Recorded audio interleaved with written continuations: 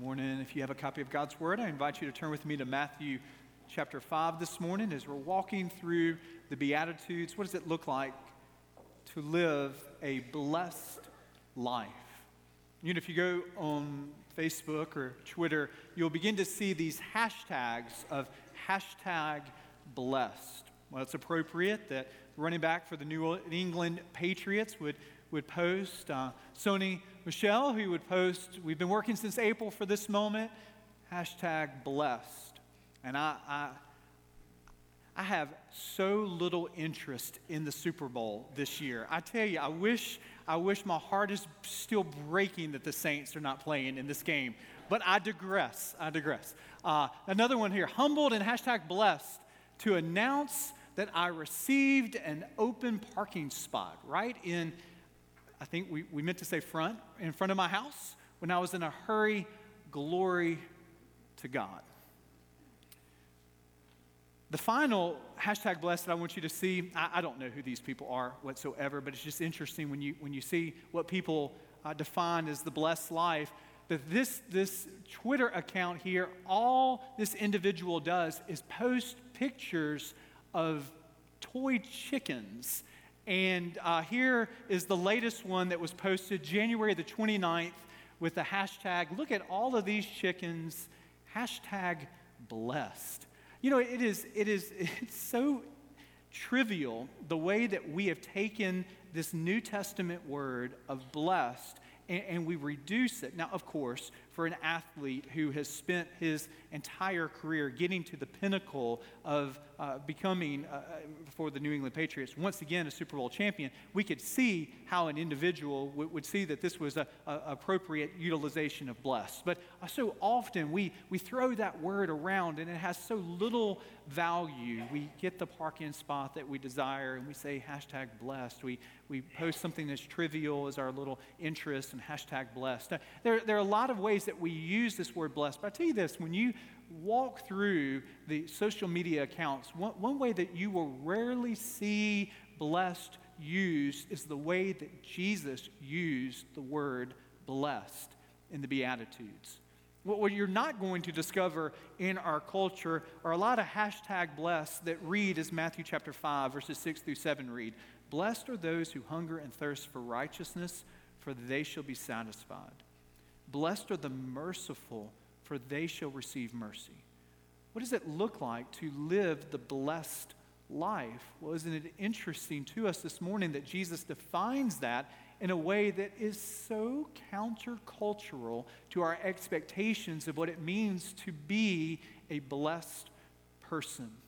Notice with me as we look at these two Beatitudes this morning, that the blessed life is found in the pursuit of righteousness.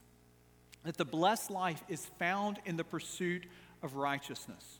In the English Standard Version, we discover in Matthew chapter 5, verse 6, that those who hunger and thirst for righteousness shall be satisfied. That word in the English Standard Version, satisfied, is oftentimes translated in other translations of the Bible, filled or fulfilled. It has an idea in the original language in the New Testament as an image of one who has eaten a nourishing meal and sits back and is filled or fulfilled from the meal. And so the question that Jesus is getting to is what truly fulfills us? What truly fills us? What satisfies our deepest longings? And the world gives us an endless, all-you-can-eat buffet of items and pursuits, all giving the advertising that this will truly fill you. So our world says, satisfy your every lust and then you will be filled.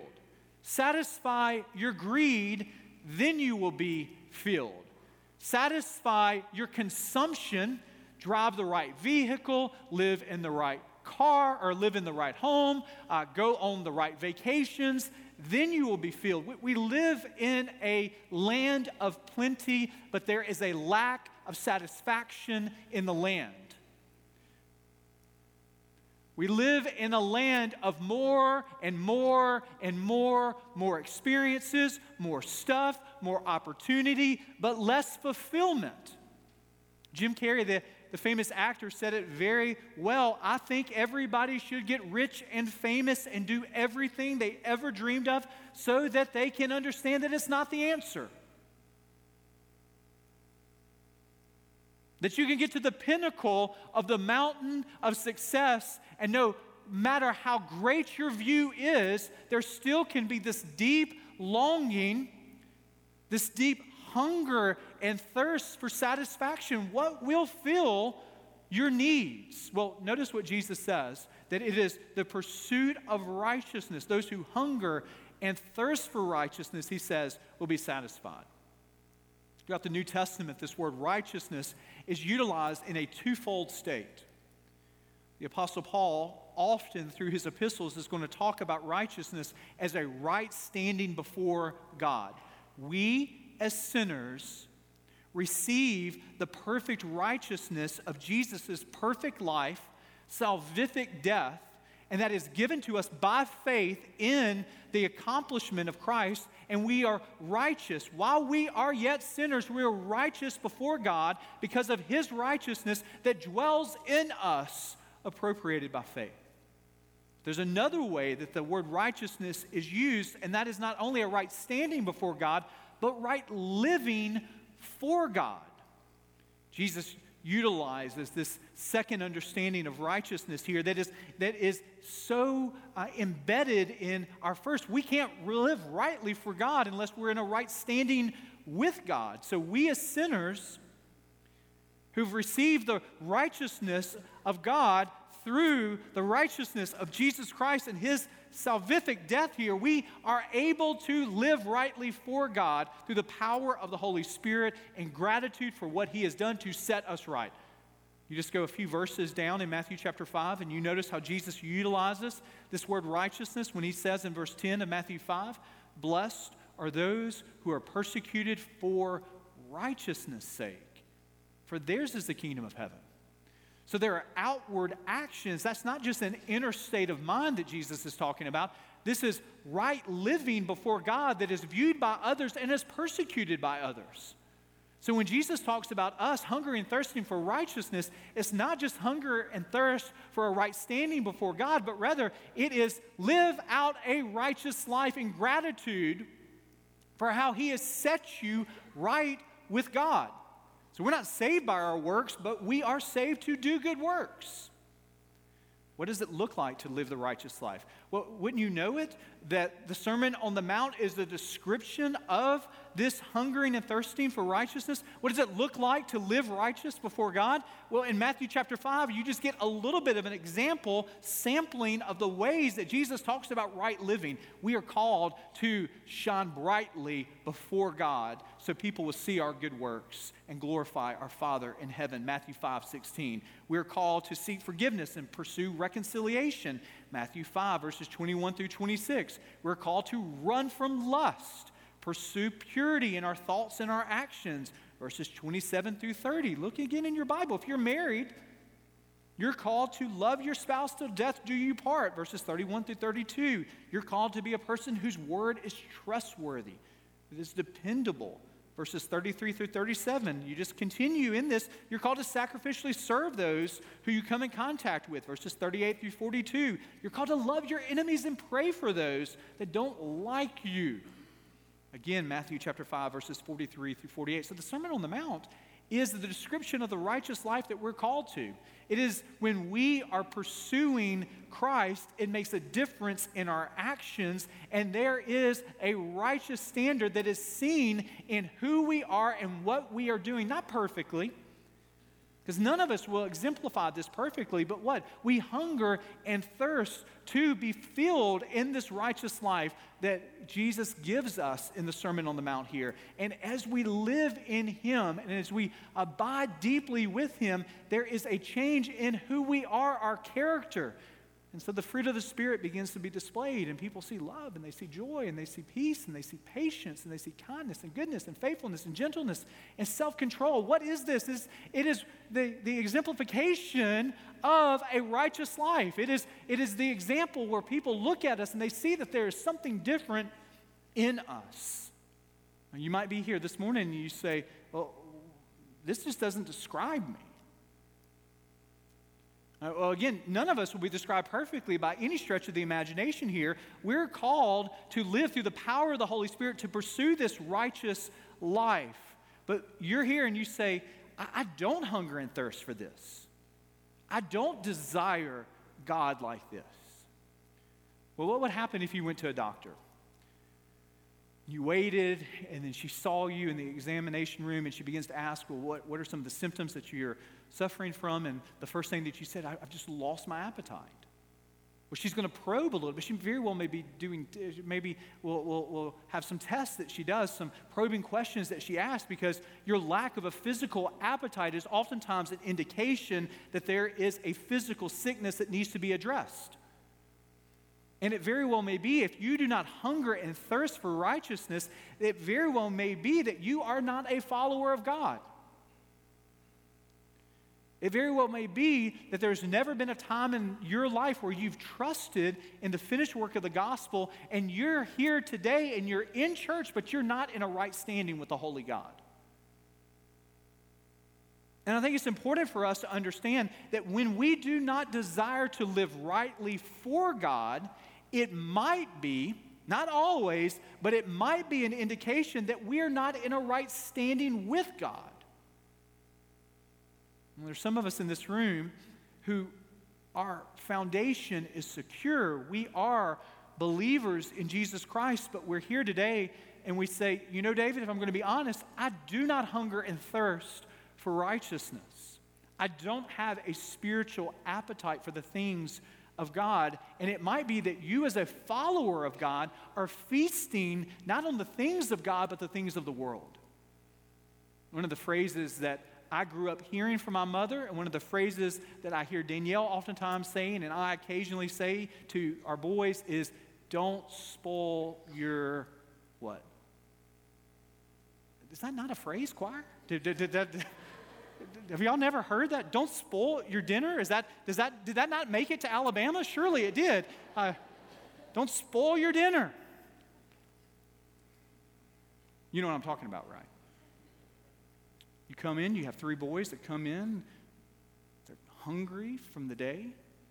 So they go to the cabinet and they pull out the things that really, as Danielle's preparing a meal, she has to say, don't fill up on the marshmallows there, don't fill up on the chips there, because I've got something that if you wait, this is going to satiate you. This is truly going to fill you up. So don't spoil your dinner feasting on the junk food that you should not have.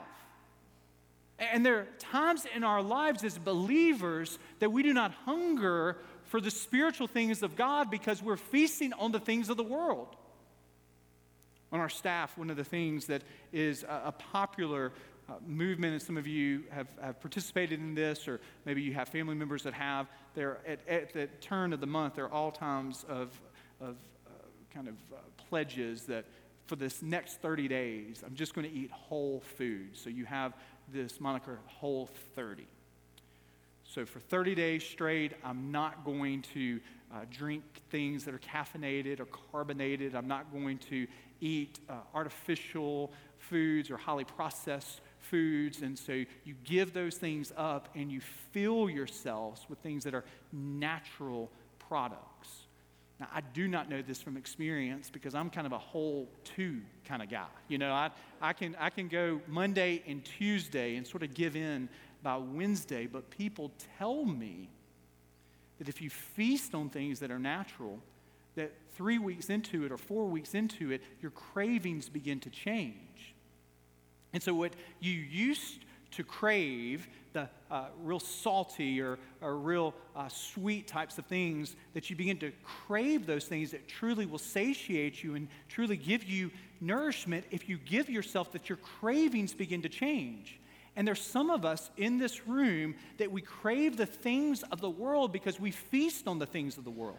And we haven't truly given ourselves to the things of God, and we're feasting on the things that we think fill us up, but we eat and we eat and we eat, and we are not truly filled because we're on a diet of the world, and the world will never truly fulfill us. I heard John Piper say, or I read a quotation from John Piper that was attributed to him that says, and I think this is so true, he said, "I think that God has given us social media in 2019 to remind us we actually do have time to read and to study and to meditate upon the Word of God." And there are times in our culture where we're feasting on the things of the world, and we eat of it, and we eat of it, and we eat of it, and we eat of it, and we eat, and we're not satiated. We eat, and we're not filled, because these things will never truly fulfill us. There's always another rung on the ladder to climb. There's always another experience to have. There's always the better vacation to experience. There's always the next pleasure-seeking adventure or sinful giving to the world. There's always something else. The only thing that will truly fulfill us, will truly satisfy us, is God in His righteous state that is given to us by faith, and us living that righteous life through the power of the Holy Spirit. The blessed life is found in the pursuit of righteousness. Secondly, this morning, the blessed life is found in the gift of mercy. Notice with me in verse 7, "Blessed are the merciful, for they will be shown mercy." Blessed are the merciful, for they will be shown mercy. The Beatitudes are these pithy kind of proverbial statements that do not have further explanation. And so for us to truly understand the Beatitudes, oftentimes, just like we did with verse 6 here, we have to move outside of Matthew chapter 5 and to see how Jesus talks about this in other sections of the Sermon on the Mount, and also have to see how the New Testament talks about this. Well, the commentary on Matthew chapter 5, verse 7 here is Matthew 6, verse 12, and Matthew 6, verses 14 through 15. Because Jesus is going to repeat this theme when He comes to the Lord's Prayer, when He says, "Forgive us of our debts as we have also forgiven our debtors." It's a way of Jesus giving the repetition that when we receive the grace of forgiveness in our life, so we're empowered to forgive others. And this is an indication, not that we earn our salvation through us perfectly forgiving others, but it is a sign that we are forgiven by God when we're able to horizontally exert forgiveness and mercy to those that we come in contact with. Again, Jesus in Matthew 6, He goes on in verses 14 through 15, "For if you forgive," notice that two-letter word, if you forgive others their trespasses, your heavenly Father will also forgive you. But if you do not forgive others their trespasses, neither will your Father forgive your trespasses. So what Jesus is saying here is one of the indications that we are living in a right standing before a holy God is that we've received the forgiveness of our sins, and out of the overflow of gratitude for what He has done for us, so we extend horizontally forgiveness to those that we come in contact with, people that hurt us intentionally or unintentionally, people that harm us, people who cross us, situations that do not go our way. The half-brother of Jesus extends this same theme in James chapter 2, verse 13, "For judgment is without mercy to one who has shown no mercy. Mercy triumphs over judgment." So a part of the blessed life is this continual theme that we are going to be people who display a supernatural forgiveness and mercy horizontally to those that wrong us and harm us. That an indication that we've received the mercy and forgiveness vertically from our Heavenly Father, it spills over when we walk in the Spirit to those that we come in contact with. So your willingness to show mercy around you oftentimes is an indication that you've received mercy from God. If you find it impossible, if you don't hunger and thirst to show mercy, to show compassion to those intentionally or unintentionally that have harmed you, it very well may be that you have not received the mercy of God in your life. If you've received the mercy of God in your life, but it very well may be that you're a believer that's not walking in obedience to the Holy Spirit. I tell you one thing that the world understands is the world understands grudges. The world understands you, like Linus and Peanuts, having this blanket, and the blanket is the blanket of a grudge, and it is a blanket of unforgiveness that you carry with you everywhere. You will always find a friendly ear when you talk to someone about how someone has wronged you and how you are not speaking to them any longer. You will always find a friendly, interested ear. You will always find someone who desires to hear every tidbit of the juicy details of how this person has wronged you and how you desire to see them harmed, maybe not harmed physically, but for them to get what is coming to them in our flesh.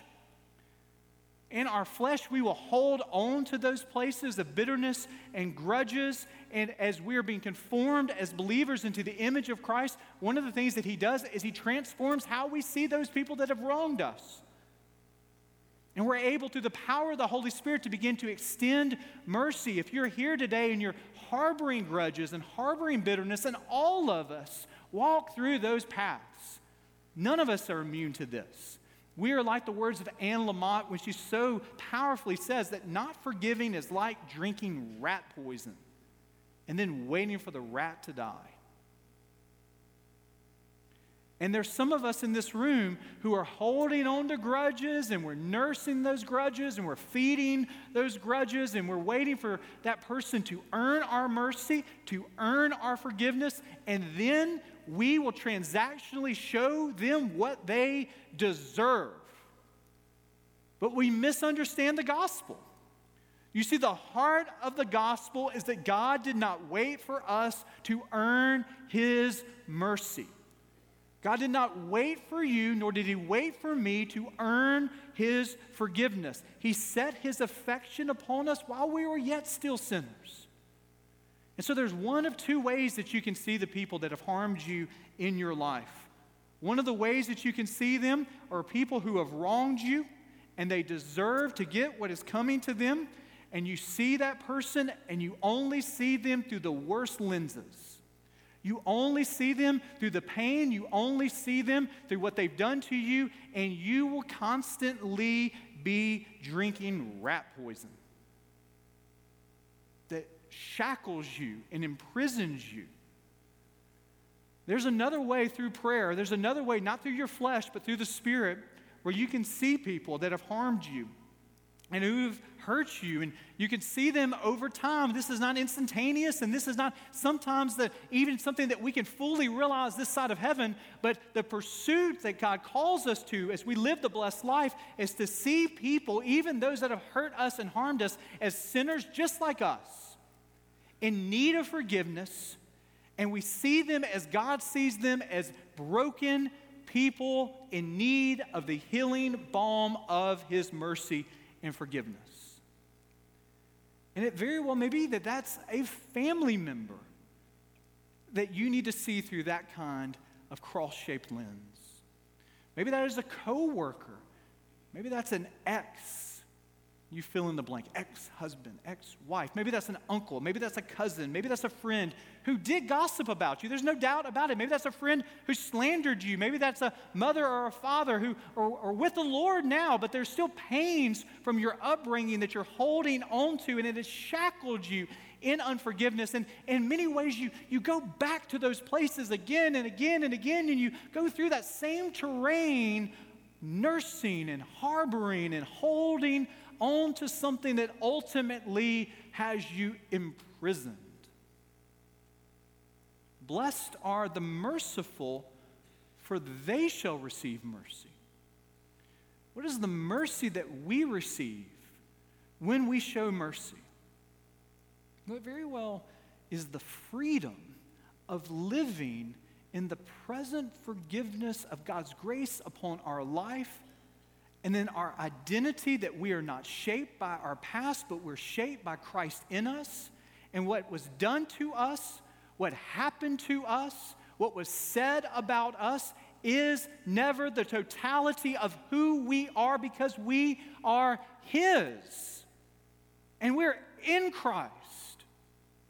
Just a few months ago, I was running this race. It was out at Oak Mountain State Park, and it was a long race, and so I had a lot of time in front of me. When I got to about mile 7, I was running with a good friend of mine.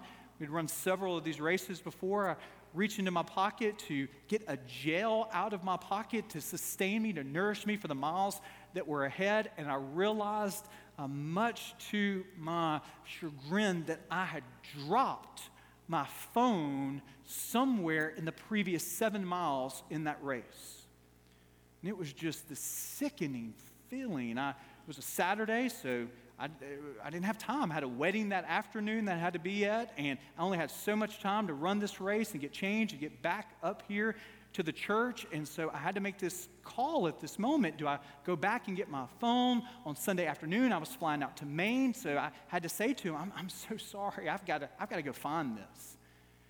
And so 7 miles into the race, I backtracked, and amazingly, someone had seen a phone. When I got to a place like this right here, I kneeled down to jump off this little cliff, and when I did that, my phone had fallen out. Now, this is the thing about my phone. I didn't need my phone, but it was like this little blanket that I carried with me just in case something was happening. I'd have my phone with me just in case Danielle needed to get in touch with me. I'd have my phone, but it was really holding me back, and in that moment, I dropped it, and I had to turn back, run 5 miles back, get the phone, and then run another 5. So I had to add 10 miles to this race that I was supposed to run, and it was absolutely miserable. Absolutely miserable. And in so many ways, it is a picture of us with our bitterness and our grudges. When we hold those on deeply to our chest, when we hold on to that, what we discover is we are consistently backtracking in life. You ever felt that? We're always going backwards. We're not able to enjoy the moment. We're always going backwards and trying to figure out what happened then and what hurt me then and how did I not deserve it then. And we're always going back, and we're always going through terrain that we've been called and set free from, and we don't live in the power of what the Apostle Paul says, forgetting what is behind and pressing forward to what is ahead. Now, there are times, do not misunderstand me, there are times that a good Christian counselor, good Christian psychologist, a good Christian friend will help us deal with some of those hurts in our past. So I am not saying that we bury things and just move on, but at times we have to give those hurts to the Lord, lest we constantly backtrack in life, traveling down roads that we have already traveled to ahead to the future that God has given us. Another thing that happens with our grudges with our unforgiveness is it isolates us from the joy of the present. I'll tell you what was so miserable about that race at Oak Mountain is it's beautiful terrain. It's a difficult place to run, there's no doubt about that. But you get to the top of the mountain, you're able to see this beautiful canvas of God's creation, but to do that all by yourself is absolutely miserable. And there's some of us in this room that would rather backtrack to our grudges and live isolated from the joy of the present because we're holding on to those things that ultimately God says, I desire to set you free, but the path of freedom is a path that goes through the terrain of you extending mercy and forgiveness. Now, how do we do that? Isn't it interesting in the Sermon on the Mount that Jesus talks about praying for our enemies? He talks about praying for those who persecute us. And so often we think enemies, they have to be 1,000 miles away. We think of enemies, they have to be people that plan terrorist attacks. There is always a principle of proximity, that the people that are closest to us have the greatest potential to harm us. And there's some of us in this room, and that principle of proximity that need to take those relationships consistently to the Lord in prayer, that asking Him to set you free from the grudge and the bitterness that has shackled you and isolated you and consistently has given you the temptation to backtrack in life. And today is a path of freedom. If you would take that situation to the Lord, I'm going to give you just a challenge.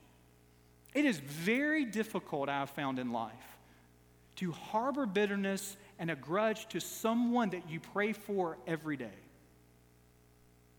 Now, it doesn't mean you like them. It doesn't mean that you like what happened.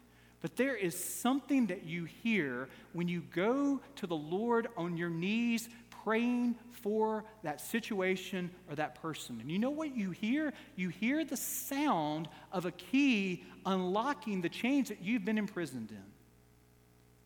And so I just want to give you a February challenge. I want to give you, I wish I could say it's a whole 30. It's not a whole 30, but it's a whole rest of the month challenge. To just every day, that situation, that person, to be able to bring them before the Lord and say, God, today, will you help me to show them forgiveness or mercy? And it very well may be that you're never in proximity with them. It very well may be it's not healthy to be, and that's okay. But asking God to bless them, to walk with them, to give them peace, to allow His face to shine upon them. And when you do that in prayer, you know what you begin to do? You begin to live the blessed life. Blessed are those who hunger and thirst for righteousness, for they shall be filled. Blessed are the merciful, for they shall receive mercy. Let us pray. Gracious God, we come to you this morning understanding that the Beatitudes are an upside-down, countercultural invitation to journeying with you that is beyond our comfort level. Oftentimes, it's not within even in our frame of reference of what we would desire to do, and we can't do this in our own strength. So help us, empowered by the Holy Spirit, to live for you and to walk in this blessed way, showing mercy, hungering and thirsting for the things of God. And as we do that, we begin to see what it means to truly be blessed. When we don't desire to do this as followers of God, give us that desire, empowered by your Holy Spirit. When we don't have the strength to offer mercy to those that have hurt us or harmed us, through the power of your Spirit, allow us to see them as you see them. Allow us to realize that we did not merit nor deserve your mercy, but you saw us in our sin and you came to us, even while we were alienated from you, a holy God. Allow us to live that cross-shaped life, walking in the blessed path that you have for us, not only today, but in the tomorrows ahead. And as we don't desire to do this, give us your forgiveness and give us your grace to walk in your way. It's in your name we pray. Amen.